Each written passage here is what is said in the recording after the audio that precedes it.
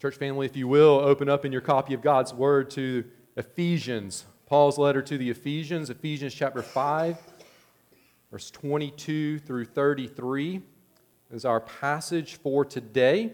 You say, well, that was our passage for last week. You're exactly right. It's our passage again this week. This is a big passage, and really, we could take more than 2 weeks to look at it, but we're going to try to wrap it up, this passage today.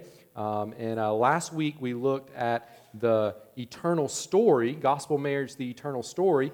This week we're going to talk about gospel marriage, the temporary picture. Ephesians chapter 5, verse 22 through 33. I'm going to read from God's Word. You follow along in your copy. Wives, submit to your own husbands as to the Lord. For the husband is the head of the wife, even as Christ is the head of the church, his body, and is himself its Savior. Now as the church submits to Christ, so also wives should submit in everything to their husbands. Husbands, love your wives as Christ loved the church, and gave himself up for her, that he might sanctify her, having cleansed her by the washing of water with the word, so that he might present the church to himself in splendor, without spot or wrinkle or any such thing, that she might be holy and without blemish. In the same way, husbands should love their wives as their own bodies.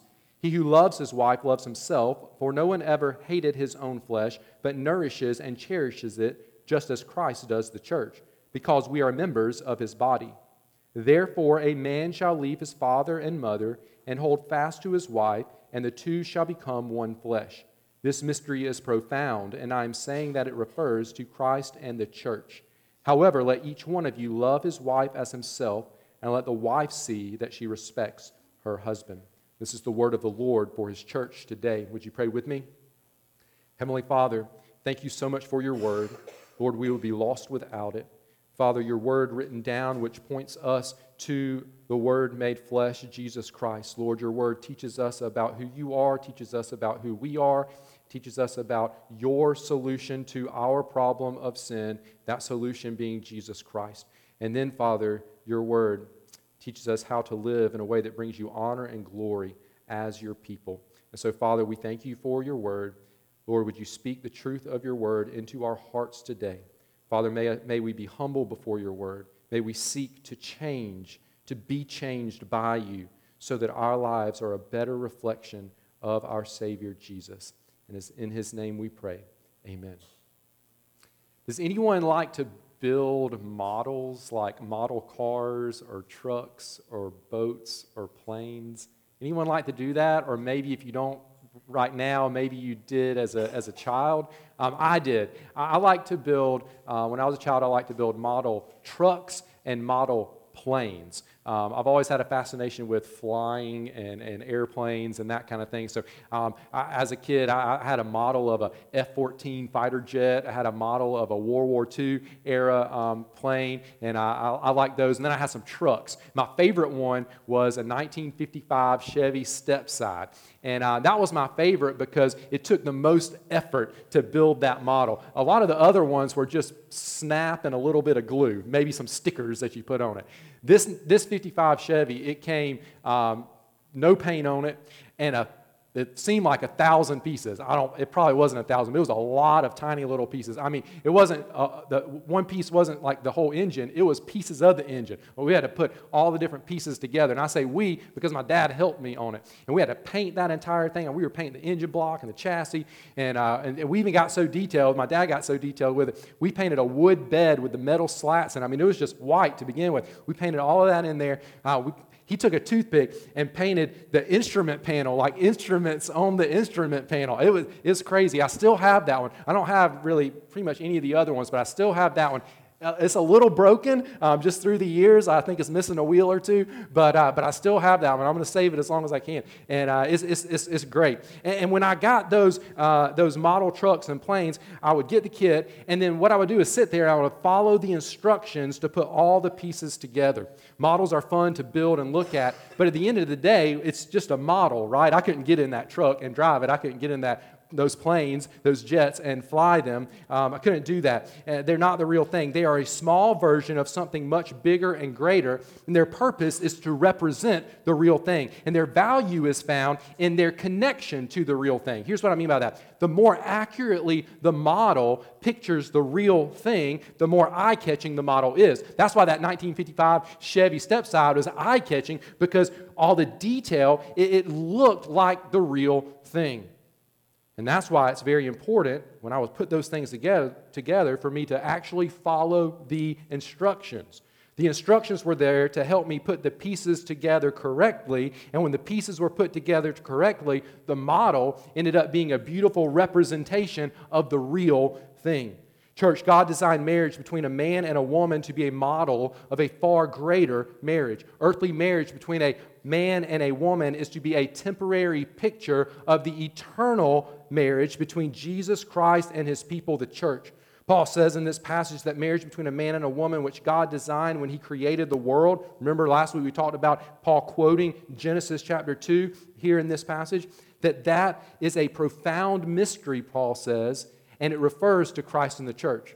Marriage between a man and a woman, God designed it in such a way that it refers to Christ and the church. So a proper understanding of earthly marriage is only possible when we understand it in relation to the gospel love story of Jesus and His church. Jesus pursuing His people, dying for His people, purifying His people, caring for His people, and joining His people to Himself in an eternal marriage relationship.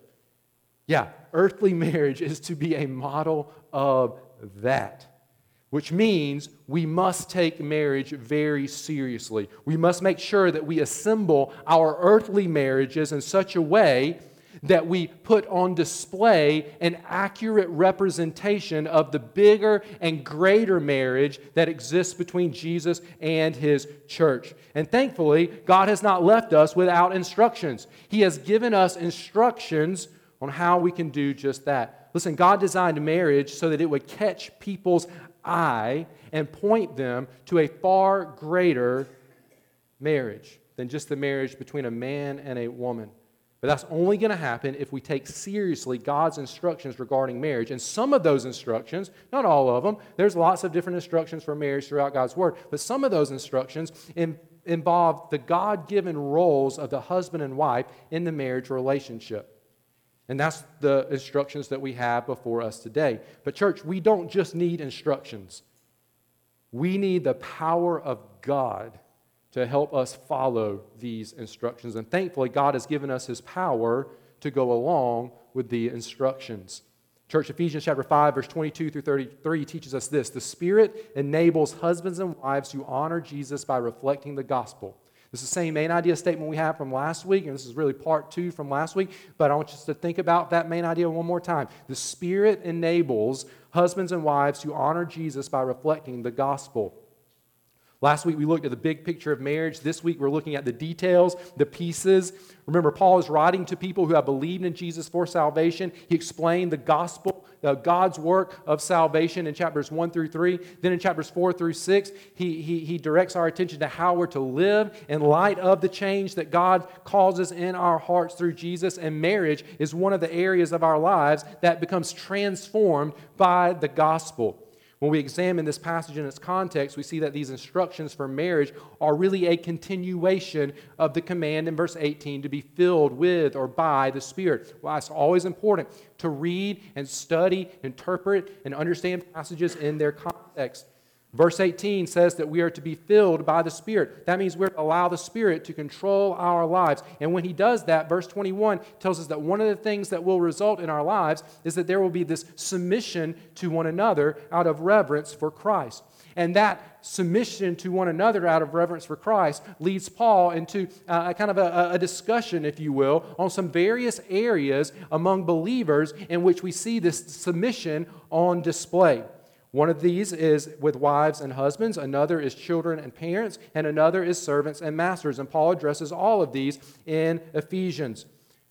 We need to say right up front, church, that these instructions for marriage are a continuation of Paul's command to be filled by the Spirit so that we walk in these Jesus-honoring roles, because that's what the Spirit always does in our lives, is honors Jesus, leads us to live in a way that Jesus is glorified.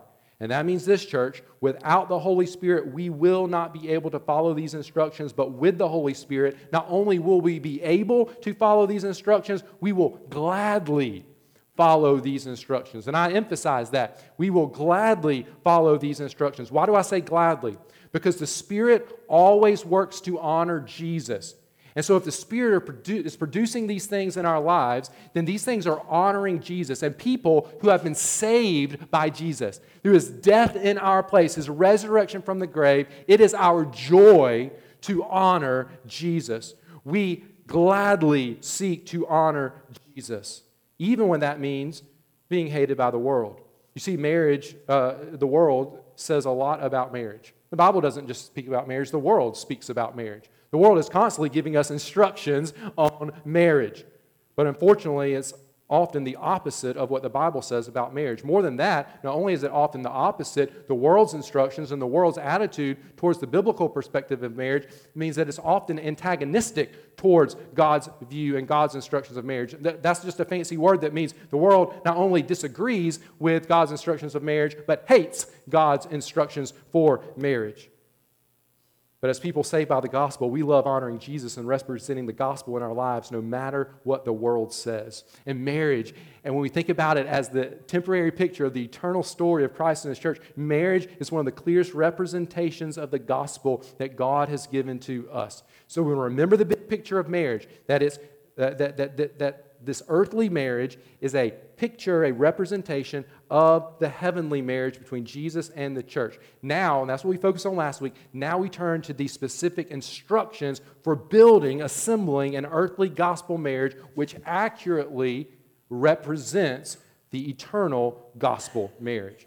The way in which a marriage represents the relationship between Jesus and the church is for the husband and wife to represent the particular roles that are played by Jesus and the church in their marriage relationship. We could say in our marriage relationship with Jesus. And God has clearly stated in His Word which role the wife is to play, which role the husband is to play. And we're going to begin with the wife because that's where God's Word begins in this passage. So I want to give you 3 truths today, okay? We'll spend most of our time on truth number 1 and number 2, and then I'll mention truth number 3 at the very end. Number 1, church, a Spirit-filled wife pictures the gospel through church-like submission. A Spirit-filled wife pictures the gospel through church-like submission. Verse 22 says, "Wives, submit to your own husbands as to the Lord." Let me just quickly say, the world, and I'll kind of mention this at the end of truth number 1, but the world wants to paint these instructions for marriage as being demeaning towards women, that is putting women down. Right from the get-go, we see that in a society that often did put women down, the gospel elevates women because Paul doesn't say here, husbands, make sure your wives submit to you. Paul addresses the wives. He assumes that the wives will be there in the church gathering and they will be learning right alongside their husbands. Okay? So just that he addresses the wives in a way was countercultural for that day and time. Wives, submit to your own husbands as to the Lord. The wife's role is to submit to her husband. Does that mean that the husband's role then is to hold the position of authority and leadership in the marriage? Yeah, that's exactly what it means. Look at verse 23. For the husband is the head of the wife.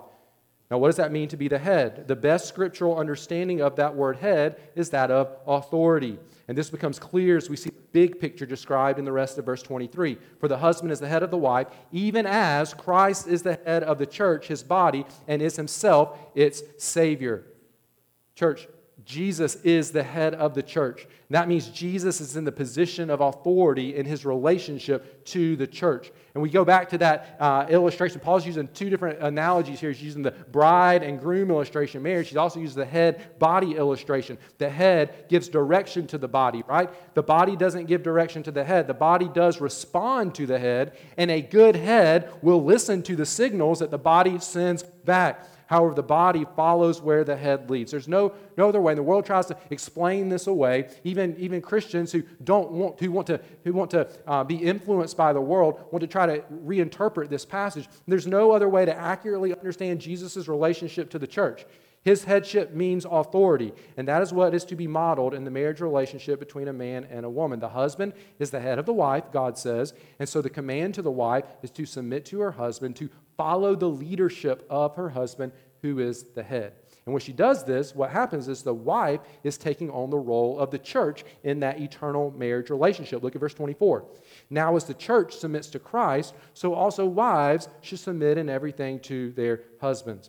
And so the wife's role in the model of marriage, this earthly marriage, is to represent the church, to play the part of the church. Now, I want to provide some further explanation of the wife's role of submission, but we got to just make sure we just start with the basic point.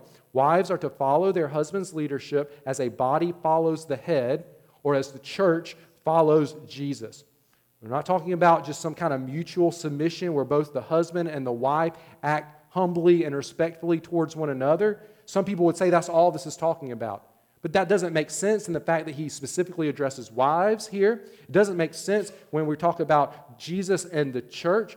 Yes, husband and wife should humbly and respectfully serve one another. In fact, we're all to do that in the body of Christ. We're to humbly and respectfully serve one another. But there's a specific role, specific way that this mutual love and respect and servant-type attitude is to be lived out by the husband and by the wife. And it's lived out by the wife as she submits to her husband, by the husband as he leads his wife. Let me give you 4 words to help us go a little bit deeper in our understanding of biblical submission as described in this passage.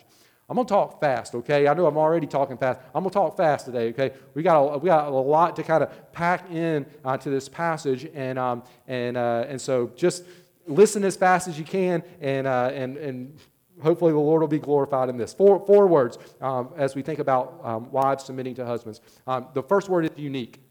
Hey, this is a unique submission. And by unique, I mean one of a kind or occurring only once or only in this particular context. The submission wives are called to in this passage is unique to their marriage relationships.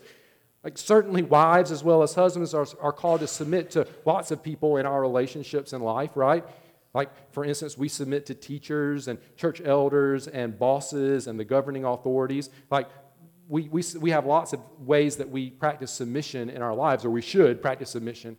But this church-like submission a wife is called to in this passage is not submission to just anyone, not just submission to any man, but to her own husband. You see that? That's what I mean by it's a unique type of submission. And so some of the things that we may talk about when it comes to this kind of submission may not apply to other relationships in her life, right? It applies to her relationship with her husband. It's unique. Verse 22, wives, submit to your own husbands as to the Lord. So that's the first word, unique, okay? Another word, a second word, is limited. It is a limited submission. It's a limited submission. Now, the second word and third word go together, okay? But I'm going to start with the word limited, number 2, and then I'll give you number 3. So limited submission. God's word says that the wife is to submit in everything to her husband. That might be one of those words where you see and you go, whoa, is that word really supposed to be there? Submit in everything to your husband. It's supposed to be there. This is God's word. It's supposed to be there. The wife is supposed to submit in everything to her husband. Let's think about the context here. The wife is also a part of the church, and the church is clearly called to submit to Jesus in this passage, right? So where are you getting at? Well, what happens if the husband wants the wife to do something that is sinful? Is the wife supposed to say, well, I'm supposed to submit in everything to my husband, so I just go along with sinning with my husband? No. Because primarily the wife, as a member of the body of Christ, submits to Jesus first and foremost. We don't want to throw out Jesus in the church and just focus on the husband and the wife. We want to remember that Jesus church marriage that is very much real and alive here in this passage and in our lives. She is in a relationship with Jesus, and the Bible calls us to submit to proper earthly authorities unless submitting means rejecting the authority of Jesus. In other words, Jesus always gets the last word in our lives. We see this played out in other places in the Scripture. For instance, we are called to submit to governing authorities, and the disciples did that. And it was tough in that day and time to submit to governing authorities. They were submitting to Rome, to Caesar, which wasn't always an easy thing. But they were to do that, and they did until governing authority said, "You're not to speak about Jesus." And then the disciples said, "Well, we're going to keep speaking about Jesus." Not because we don't recognize your authority, but because we recognize that we have also a higher authority. And God told us to share the gospel of Jesus with people. And so we're not going to sin in submitting to a lesser authority than God. Same thing would be true in a husband-wife relationship, right? Her submission, the wife's submission, is limited. This is what I mean by limited by God's supreme authority in her life. She must not follow her husband into sin. That being said, word number 3, it is a full submission. Full submission.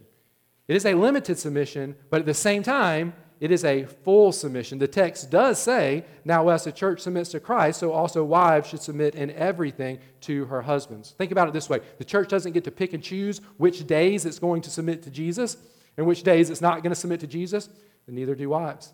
The church doesn't say, "Jesus, I'll submit to you in this area of my life, but not in this area." Likewise, the wife should not say, "Well, I'll submit to my husband's leadership in my life in this area, but I'm not going to submit to his leadership in this other area." Unless the husband is leading the wife into sin, her default, with the help of the Holy Spirit, should be to follow her husband's leadership, and I'm just quoting from Scripture, in everything. Now, let me give a little more explanation here. And again, when I say a little more, we could give a lot more. We could talk for a long time about each of these points. We're not going to. But think about this for a moment. This call for wives to submit is not an assumption that wives are these things, nor a call for them to be these things. To be dumb or helpless or lazy or weak. That's not at all what this passage is saying. Wives, you can be intelligent and capable and hardworking and strong and still make the choice to follow your husband's leadership. In fact, I think you actually should aspire to all those things, all of those qualities, while choosing to honor Jesus by submitting to your husband's leadership. It's also not a call for husbands to make all the decisions independently of their wives. Wives, you can offer your opinion, give input when decisions are being made while still maintaining a heart of submission to your husband. And we are going to talk about husbands today, okay? And just go ahead and kind of go there for just a second.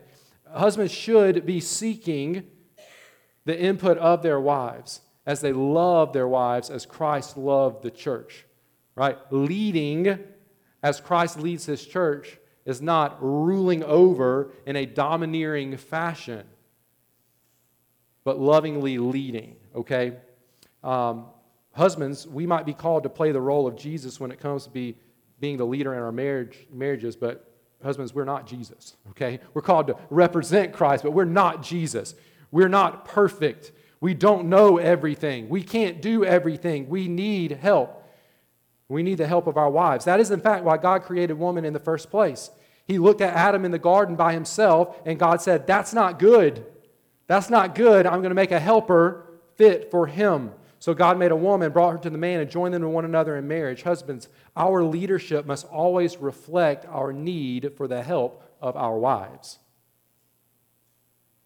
Wives, your submission must always reflect your God-given role as a necessary helper to your husbands. Let me give you a fourth word. We said unique, limited, full. Let me give you the fourth word, thankful. Thankful submission. You say, "Well, I don't see the word thankful right there." Well, let's think about it this way. It might not be explicitly stated in the text, but I think it's good and it's right to say this. Satan obviously doesn't want wives to submit to their husbands, because when they honor Jesus by submitting to their husbands, Jesus is glorified, and Satan hates that. He hates Jesus. He doesn't want Jesus to receive honor and glory. And so Satan's going to tempt wives not to put this into practice, because he hates Jesus. He hates Jesus' relationship with the church. He doesn't want this model to paint an accurate representation of the real thing, of Jesus and his church. But sometimes Satan's success in not keeping us from obedience to God is by keeping us from joyful obedience to God. Sometimes Satan tempts us by not necessarily keeping us from doing the right thing, but he tempts us to do the right thing with grumbling and complaining attitude in our hearts. Wives, how should the church submit to Christ? How should we submit to Christ? We are to submit to Christ thankfully, joyfully submitting to Christ, a glad-hearted thankfulness. Wives, how then are you to submit to your husbands as the church submits to Christ, the text says. Now, is your husband perfect? No, not at all. But with the help of the Holy Spirit, you can submit with thankfulness, knowing that you are getting to play a part in modeling the gospel. And even on days when your husband is being a knucklehead, I'll just put it that way, okay? Being a knucklehead, remember, you're submitting out of reverence for Christ. You're not submitting ultimately out of reverence for your husband, though the end of this passage says that wives are to respect their husband, but that's not your primary motivation. Your primary motivation is out of reverence for Christ, as verse 21 says. This is His will, and Jesus is worthy of obedience. Let me say one more thing here. The world says that our value comes from our function.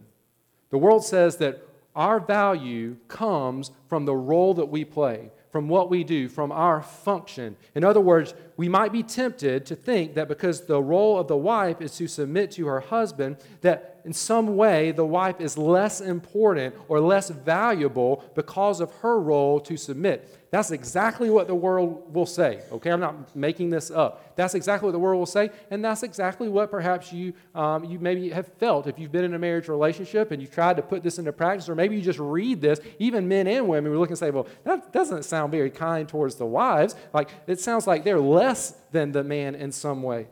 But let me just remind you, men and women, specifically wives, but all of us, that Jesus practices submission. Jesus practices submission. As the Son, He submits to the Father. We see this clearly in the Garden of Gethsemane, where He prayed to the Father, not my will, but yours be done. Listen, Jesus is no less equal to God because of His submission to the Father. In the same way, wives are no less equal, no less valuable than husbands because of their submission. Wives are equally created in the image of God, and Christian wives are equally citizens of the kingdom of God. We have an equal creation, and we have an equal salvation. Our value comes from that creation and that salvation, not from the role or function that we play. Our value is not determined by our function, contrary to what the world says. Just like Jesus' value was not determined by His function in submitting to the Father. He was and is and will forever be God, the King of kings and Lord of lords, the one whose name the Father says is above all names. He chose to play the role of submission. Now, there's much more that can be said, but let's turn our attention to husbands. A Spirit-filled husband pictures the gospel through Christ-like headship. This is truth number 2. A Spirit-filled husband pictures the gospel through Christ-like headship. We've already seen how this passage places husbands in the role of Christ in a gospel marriage. Verse 23, remember, the husband is the head of the wife, even as Christ is the head of the church, His body, and is Himself its Savior. That's what the text says there, verse 23. So the husband is placed in the position of authority, but not just any headship, not just any authority. We're talking about Christ-like headship, Christ-like authority. And that changes everything. That changes everything. What does that look like? Well, we get a hint of it at the end of verse 23 where Paul says that Christ is the church's Savior. So how did Jesus exercise His headship over the church? By saving the church. And since the church was saving the church was the greatest act of love the world has ever known, the role God has given to husbands is to exercise Christ-like headship by exhibiting Christ-like love. We are to exhibit as husbands Christ-like love in our marriage relationship. That's how we exercise Christ-like headship, because we are to take on the role of Christ. You see, since the command given to wives is to submit, we might think that the command given to husbands in this passage would be, now husbands, rule over, or husbands, lead, or husbands, exercise headship. We might think that would be the command. Wives submit, husbands rule. But that's actually not what it says. It says, wives submit, husbands love. Right? Husbands love. Now, that's not to deny that the husband is in the position of head, because the text has already said that. The husband is the head of the wife. But the command is not to rule, or the command is not even to lead, though that is implied, to lead your wife. The command is to love. Love how? As Christ loved the church. As Christ loved the church. Let me give you, again, four phrases, really four phrases here as we think about Christ loving the church, and that is then how husbands are to love their wives, how we are to show loving leadership. The first is through dying. We love through dying. Husbands are to love through dying. Christ loved his church by dying for his church, and so husbands should love their wives by dying for their wives. Look at verse 25. Husbands, love your wives as Christ loved the church and gave himself up for her. Church, Jesus gave himself up for us, for his church. Jesus denied himself in many ways for his church. He left heaven and came to earth. He took on human nature. He allowed himself to experience temptation and pain and hunger and suffering. All of those were acts of self-denial. But then his ultimate act of self-denial, the ultimate way he gave himself for his church, is by being nailed to a cross and bearing God's wrath in our place. Jesus died for the church. He laid down his life for the church. He loved us by dying for us. And husbands, the text says, are to love their wives as Christ loved the church. Husbands, biblical headship is Christ-like headship, and Christ-like headship means serving your wife in such a way that you sacrifice yourself for her benefit, for her good, because that's what Jesus did for his church.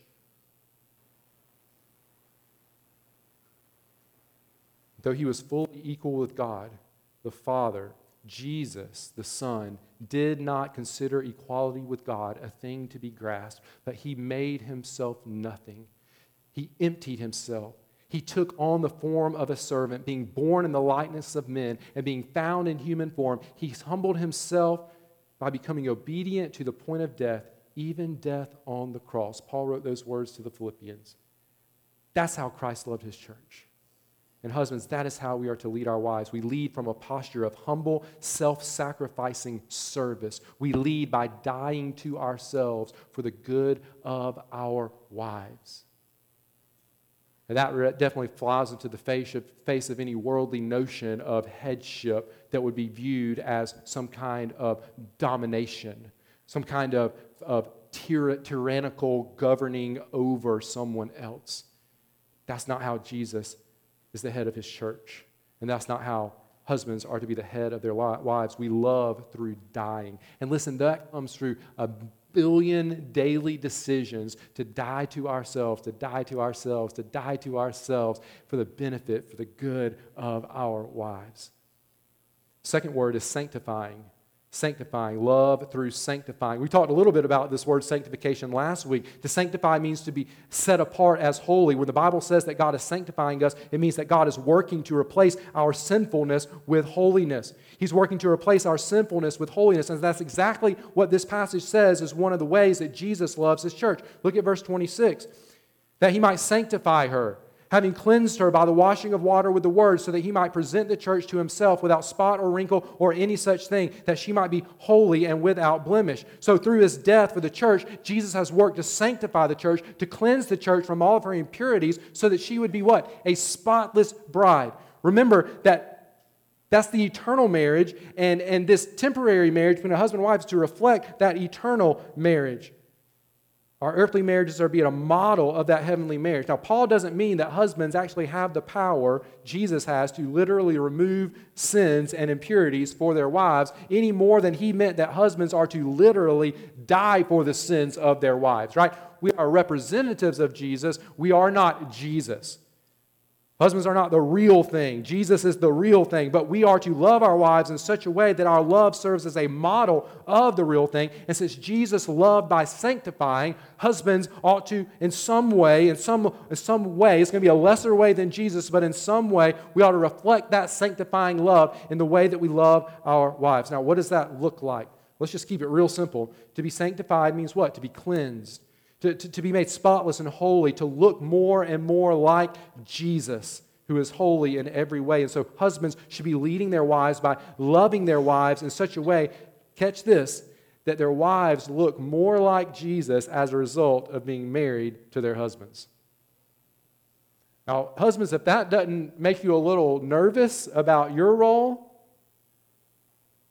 our wives ought to look more like Jesus as a result of being married to us. My wife ought to be looking more like Jesus as a result of being married to me. That is a high bar. That is a high responsibility. Now again, I can't make decisions for my wife. I can't take away her sin. I can't make her choose holiness. But here's what I can do. I can foster a marriage, an environment. I can lead the way in creating a marriage environment in our relationship with one another such that I help her towards Jesus instead of hindering her from becoming more like Jesus. And the way that I talk to her, the way that I think about her, and the decisions that I make along with her, the way that I lead in our marriage relationship should help her look more like Jesus rather than hinder her from looking more like Jesus. And the only way that's going to happen, husbands, is if our eyes are fixed on Jesus and we are passionately following Jesus into holiness in our lives. We cannot lead our wives into a place that we are not ourselves there or heading in that direction. Christ-like headship means we love through sanctifying. Another way we see Christ-like headship playing out in love in this passage is that we love through providing. We love through providing, right? We love through dying. We love through sanctifying. We love through providing. Really, the third and fourth ways husbands are to love as Christ loved the church are found in verses 28 through 30, where Paul goes back to that head-body analogy. Verse 28, in the same way, husbands should love their wives as their own body. He who loves his wife loves himself. For no one ever hated his own body, but nourishes it and cherishes it, just as Christ does the church, because we are members of his body. Husbands, we are to treat our wives as we would treat our own bodies. Now, sometimes we don't take real good care of our bodies, okay? But Jesus always takes good care of his body, the church, and we are to treat our wives in the same way. Remember, we're seeking to paint a picture of the relationship between Jesus and the church. Jesus is the head of the church. The church is his body. So however Jesus treats the church, that's how husbands should treat their wives. How does Jesus treat his body? The same way a good head treats its body. The love for his body reveals itself through nourishing and cherishing the body. What does it mean to nourish? Well, it simply means to provide whatever is necessary for living, right? The head directs the body towards proper nourishment that benefits the body, that provides life for the body. A head leads the body toward good food and water and shelter. Jesus provides nourishment for his church, and the same should be true of husbands for their wives. Husbands, we're to lead in such a way in our marriages that we're providing that nourishment. And I think this can apply both physically and spiritually, right? I mean, husbands should lead the way in providing physically for their wives. This doesn't mean that wife can't have a job or make money or contribute to the physical provision of the home. In fact, I think she should, in different ways, contribute to the physical provision of the home. But the buck stops with the husband when we think about leadership. If there's no food on the table, the husband shouldn't look at his wife and say, "What happened? What are you going to do about it?" That's not leadership. That's not being the head when it comes to providing nourishment.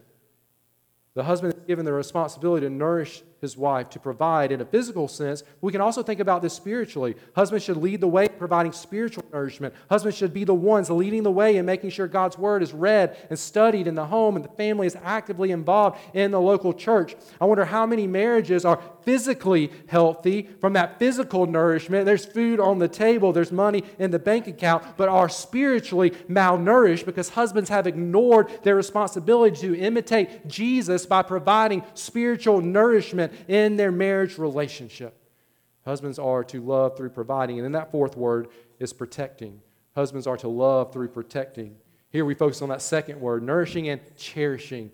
We're to love our wives as our own bodies, as Jesus does the church. What does Jesus do? He nourishes and cherishes the church, and we are to cherish the church as well. You see, when you cherish something, what do? You protect it. You protect it.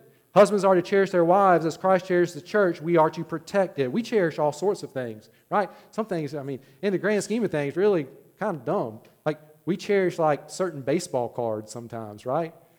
I'm not saying it's a bad thing, but what do we do when we cherish that particular baseball card? It's a mint condition rookie card. Well, we put it in a protective case. Why? Because when we cherish something, we protect it. We cherish our automobiles, so we park them in garages so the sun won't damage them. We protect them from the sun. I cherish my hearing. I do. And so the other day, I was sighting in my rifle, getting ready for deer season. You know what I did because I cherish my hearing? I protected it. I put on ear protection when I shot that rifle to make sure that my hearing was protected. Husbands, how much more ought we to cherish our wives and therefore protect them? Jesus not only provides nourishment for the church, He also protects the church He cherishes. He keeps the church from evil. He has fought Satan on our behalf, and He continues to protect His sheep, His people, His body, His bride. Listen, when a head sees danger, the head initiates the necessary signals to the body to steer the body clear of the danger. Christ does the same for the church, and husbands, we ought to do the same for our wives. Again, that plays out physically and spiritually. Husbands ought to be the first line of defense between their wives and physical danger. When I hear a strange noise at night, I don't look at my wife and say, "You want to go check that out?" Right? When I heard growling outside my front door last night, which was a true story, and I thought it was a dog fight, I didn't go find my wife, who was at another part of the house, and say, "There's something growling outside. You go check that out." I almost just sit in here. No. I went outside with a flashlight and found that growling. It actually wasn't a dog. It was a possum trying to eat the dog's food. But it was growling, and it was really mean. But no, I didn't look at my wife and say, you go check that out. That's not cherishing my wife. Cherishing my wife means I go out into the darkness and put myself between the danger and her. Now, I might have to call for backup, right, at some point, but I take the initiative in that. But there's also a spiritual component to cherishing your wife. Husbands, we ought to lead the way in protecting our wives and marriages and homes from spiritual danger. We're to be proactive in making sure our wives are protected from the temptations of our enemy, Satan, which means we must be protecting ourselves from sin so that we are not a source of temptation for our wives. And then we must be on guard against any form of sin that might be creeping into our marriages, into our homes, and we must take the initiative to deal with it. We must lead the way in love. We love through dying, sanctifying, nourishing, and cherishing. There's so much more we could say about this role, the roles of wives and husbands, so much more. But church, as wives show church-like submission and husbands show Christ-like love, the result is that Jesus is exalted. I told you I was going to share 3 truths with you, and the third one was going to be right here at the end. So let me share this final one with you. A spirit-filled marriage points people to Jesus. A spirit-filled marriage points people to Jesus. Remember the big picture of marriage, the eternal gospel story of Jesus and the church. Earthly marriage between a man and a woman is a temporary picture of the eternal relationship between Jesus and His church. Earthly marriage is a small model of a heavenly marriage. And so, church, we follow the instructions God gives us for marriage so that we put on an accurate display of the greatest thing in all the world, the gospel story of Jesus and His church. And as we do, we're pointing people to Jesus. We're pointing one another in our marriage relationship to Jesus. We point our children to Jesus. We point our extended family to Jesus. We point our church family to Jesus. And we point a watching world who needs Jesus to Jesus. You say, well, these instructions are hard. You better believe it. You better believe these instructions are hard. In fact, they're impossible for us to follow on our own because we are sinners by nature. However, Jesus, church, has given us all we need. He has saved us from our sin. He fills us with His Spirit. Remember these instructions regarding marriage. Follow the command to be filled by the Spirit. That's basically Paul saying, you can't do it. I'm giving you instructions inspired by God that you can't do. But when you believe the gospel so that your heart is changed and you allow the Spirit to control your lives, we can follow God's instructions in any area of our life, including His instructions for marriage. We can display the greatest love story of all time, the gospel story, the story of Jesus and His church. We have to trust in Jesus for salvation so that we're saved, and then daily live under the control of the Holy Spirit. Would you bow your heads, pray with me? Heavenly Father, if there's someone here today who has not trusted in Jesus Christ for salvation, Lord, I pray that they would see through this passage how much Jesus loves us, that He gave Himself up for us, that He works to sanctify us, to get rid of the sin in our lives so that we can have an eternal relationship with You. Father, I pray for those who have not trusted in Christ that they would turn to Jesus, turning away from their sin, looking to Jesus to be saved. And Father, for those of us who are saved, Father, I pray that we would do our part, Lord, to foster marriages which are accurate models of the one true eternal marriage between Jesus and his church. Father, if that means we're married, Lord, that we would put these instructions into practice in our lives. If that means, Lord, that we're not married, but we might be one day, that we would go ahead and be learning what your word says about marriage. And as much as we can, while still not being married, that we would begin to practice some of these qualities so that we have practice before we enter into that marriage relationship. And Father, for those who aren't married right now, Lord, that they would do everything they can to hold high your word, the biblical view of marriage. They would encourage marriages in our church to be all that God designed them to be. We would pray for one another. Lord, this is a way that you have given us to show Jesus to ourselves, to one another, and to the world. And Father, may we all do our part in fostering marriages that reflect the gospel of Jesus. We can't do it on our own, God. Thank you for your Holy Spirit who gives us everything we need because Christ gave all of himself to rescue us from our sin. Father, we thank you for the gospel. May it lead to gospel marriages in our lives. And Lord, may our reflection upon your word lead us to lift high the name of Jesus, that we would say, worthy is the Lamb who is slain for the sins of the world. In Jesus' name we pray. Amen.